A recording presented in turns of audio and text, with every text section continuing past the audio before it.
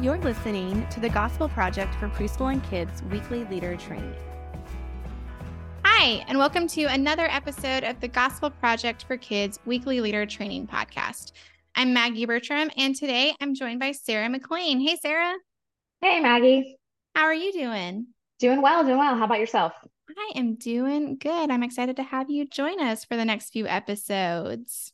Yeah, I'm excited. We get to close out this last unit for this volume, so I think it's going to be a good one. It is. That's right. We are talking Peter's ministry. So we are starting Unit 30 this week. And listeners, as you might remember, when we start a new unit, the podcast episode is a little bit longer. This unit is 5 sessions, and it's going to focus on Peter playing a key role, and he followed the example that Jesus set. Like Jesus, Peter preached the gospel, healed people, and confronted sin, all so that others might come to know Christ too. With the new unit comes a new big picture question and answer.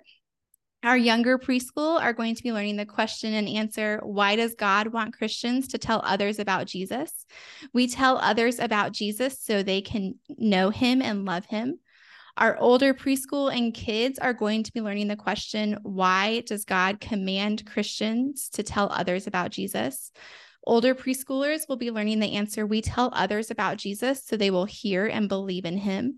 And kids will be learning the answer, we tell others about Jesus so they will hear and believe the good news. Our key passage for Unit 30 is Romans 10:14. So our babies and toddlers will be learning the truth that tell others about Jesus. Younger preschoolers will be learning, we need to tell others about Jesus so they can believe in him. Older preschoolers will be learning, how can they believe without hearing about him? And how can they hear without a preacher? And then kids will be learning the full verse, which says, how then can they call on him they have not believed in? And how can they believe without hearing about him? And how can they hear without a preacher? So on this episode, we're going to be discussing Unit 30, Session 1, which is titled Peter Preached in Jerusalem.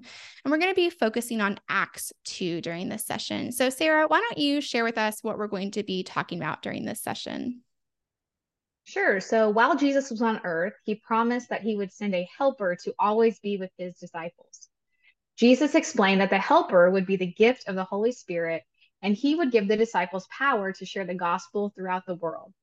Jesus' promise came true, and the Holy Spirit filled the disciples. Now they could complete the mission Jesus gave them and be his witnesses. The Holy Spirit helped the disciples remember Jesus' words and gave them boldness to share the gospel with thousands of people. This week, kids will learn that when Peter preached to the crowd at Pentecost, the Holy Spirit changed people's hearts to believe in Jesus. All right. Thank you for that.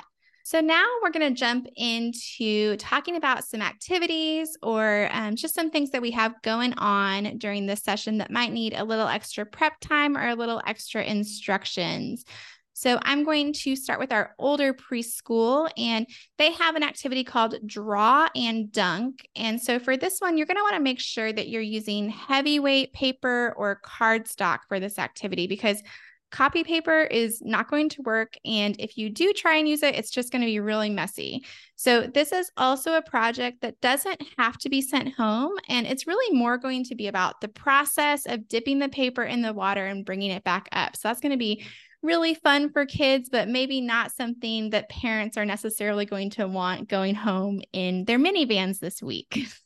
Right. So Sarah, what do we have going on with kids this week? So for younger kids, there's an activity called Changed Inside Then Out.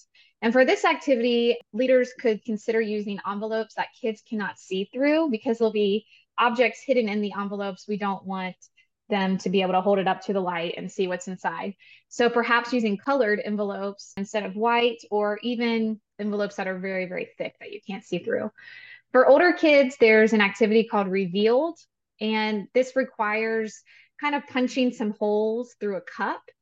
It's recommended you could use a pencil and a leader guide, but leaders could also use something sharper like an X-Acto knife to create the holes for each letter S, I, and N.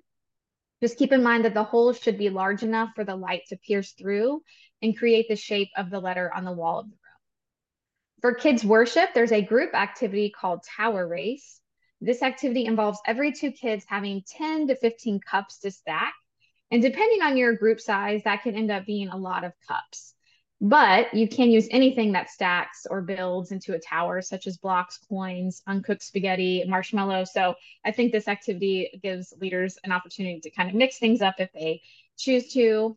And then for midweek, there is a welcome option called Table Tennis Sort.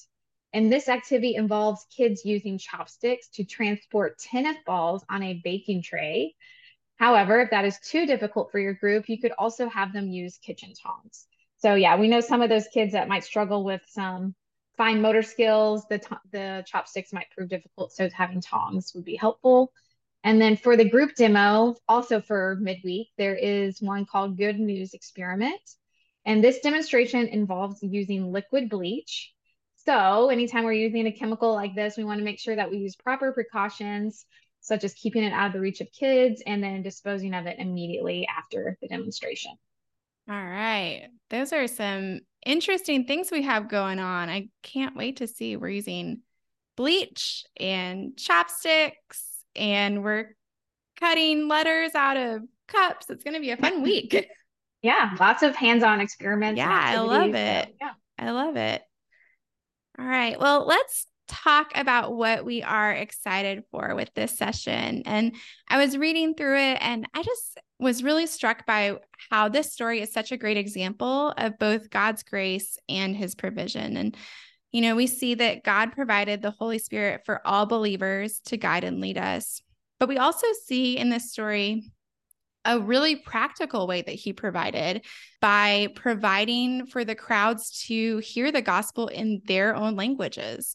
And Peter reminds them of their disbelief of Jesus and of how they treated Jesus while he was on earth, and of the truth that God still invited them and invites us, right, into relationship with him. And so that is an example of God's grace. And that's a good gift that we are all undeserving of. And so I think that that's going to be a great picture to show God's grace to and to point that out to kids this week. I love that, Maggie. That's so great. Something that I was kind of thinking of as I reviewed this session was about how the Holy Spirit helped the people realize that the gospel words Peter spoke are true, and how it was the Holy Spirit that convicted their hearts to repent and to believe. And the Bible tells us that the people were cut to the heart. So it was the Spirit doing that work inside of their hearts. And I think this is a huge encouragement to leaders as they teach, because it reminds us that it doesn't all fall on us.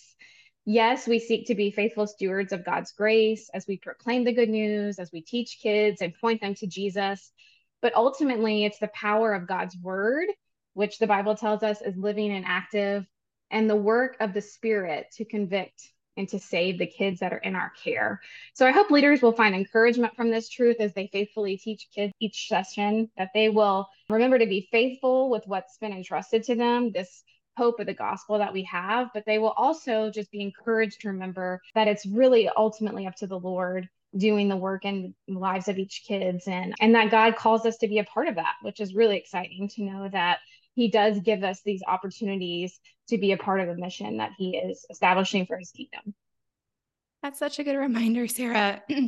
And I love that that takes some of the pressure off of us as leaders, right? Like, right. We want, it's what you said, we want to be faithful to prepare and to take the opportunities that God has given us. But really, when it comes down to it, it's the Holy Spirit doing the work in the hearts of the children that we lead and that we work with. And so on Sunday mornings and during midweek programs, we get to go in and we get to lead kids faithfully, but we also get to have fun and we get to show them who Jesus is. And so leaders, we hope that this takes the pressure off of you and reminds you that the Holy Spirit is going to do the work in the lives of those kids that you're working with. Well, thanks for listening to today's episode of the podcast. We hope you have found it helpful as you prepare to teach the Gospel Project for kids in preschool. Thanks for listening to this week's leader training for the Gospel Project for Preschool and Kids. For more resources to help you focus your ministry on the gospel, please visit gospelproject.com.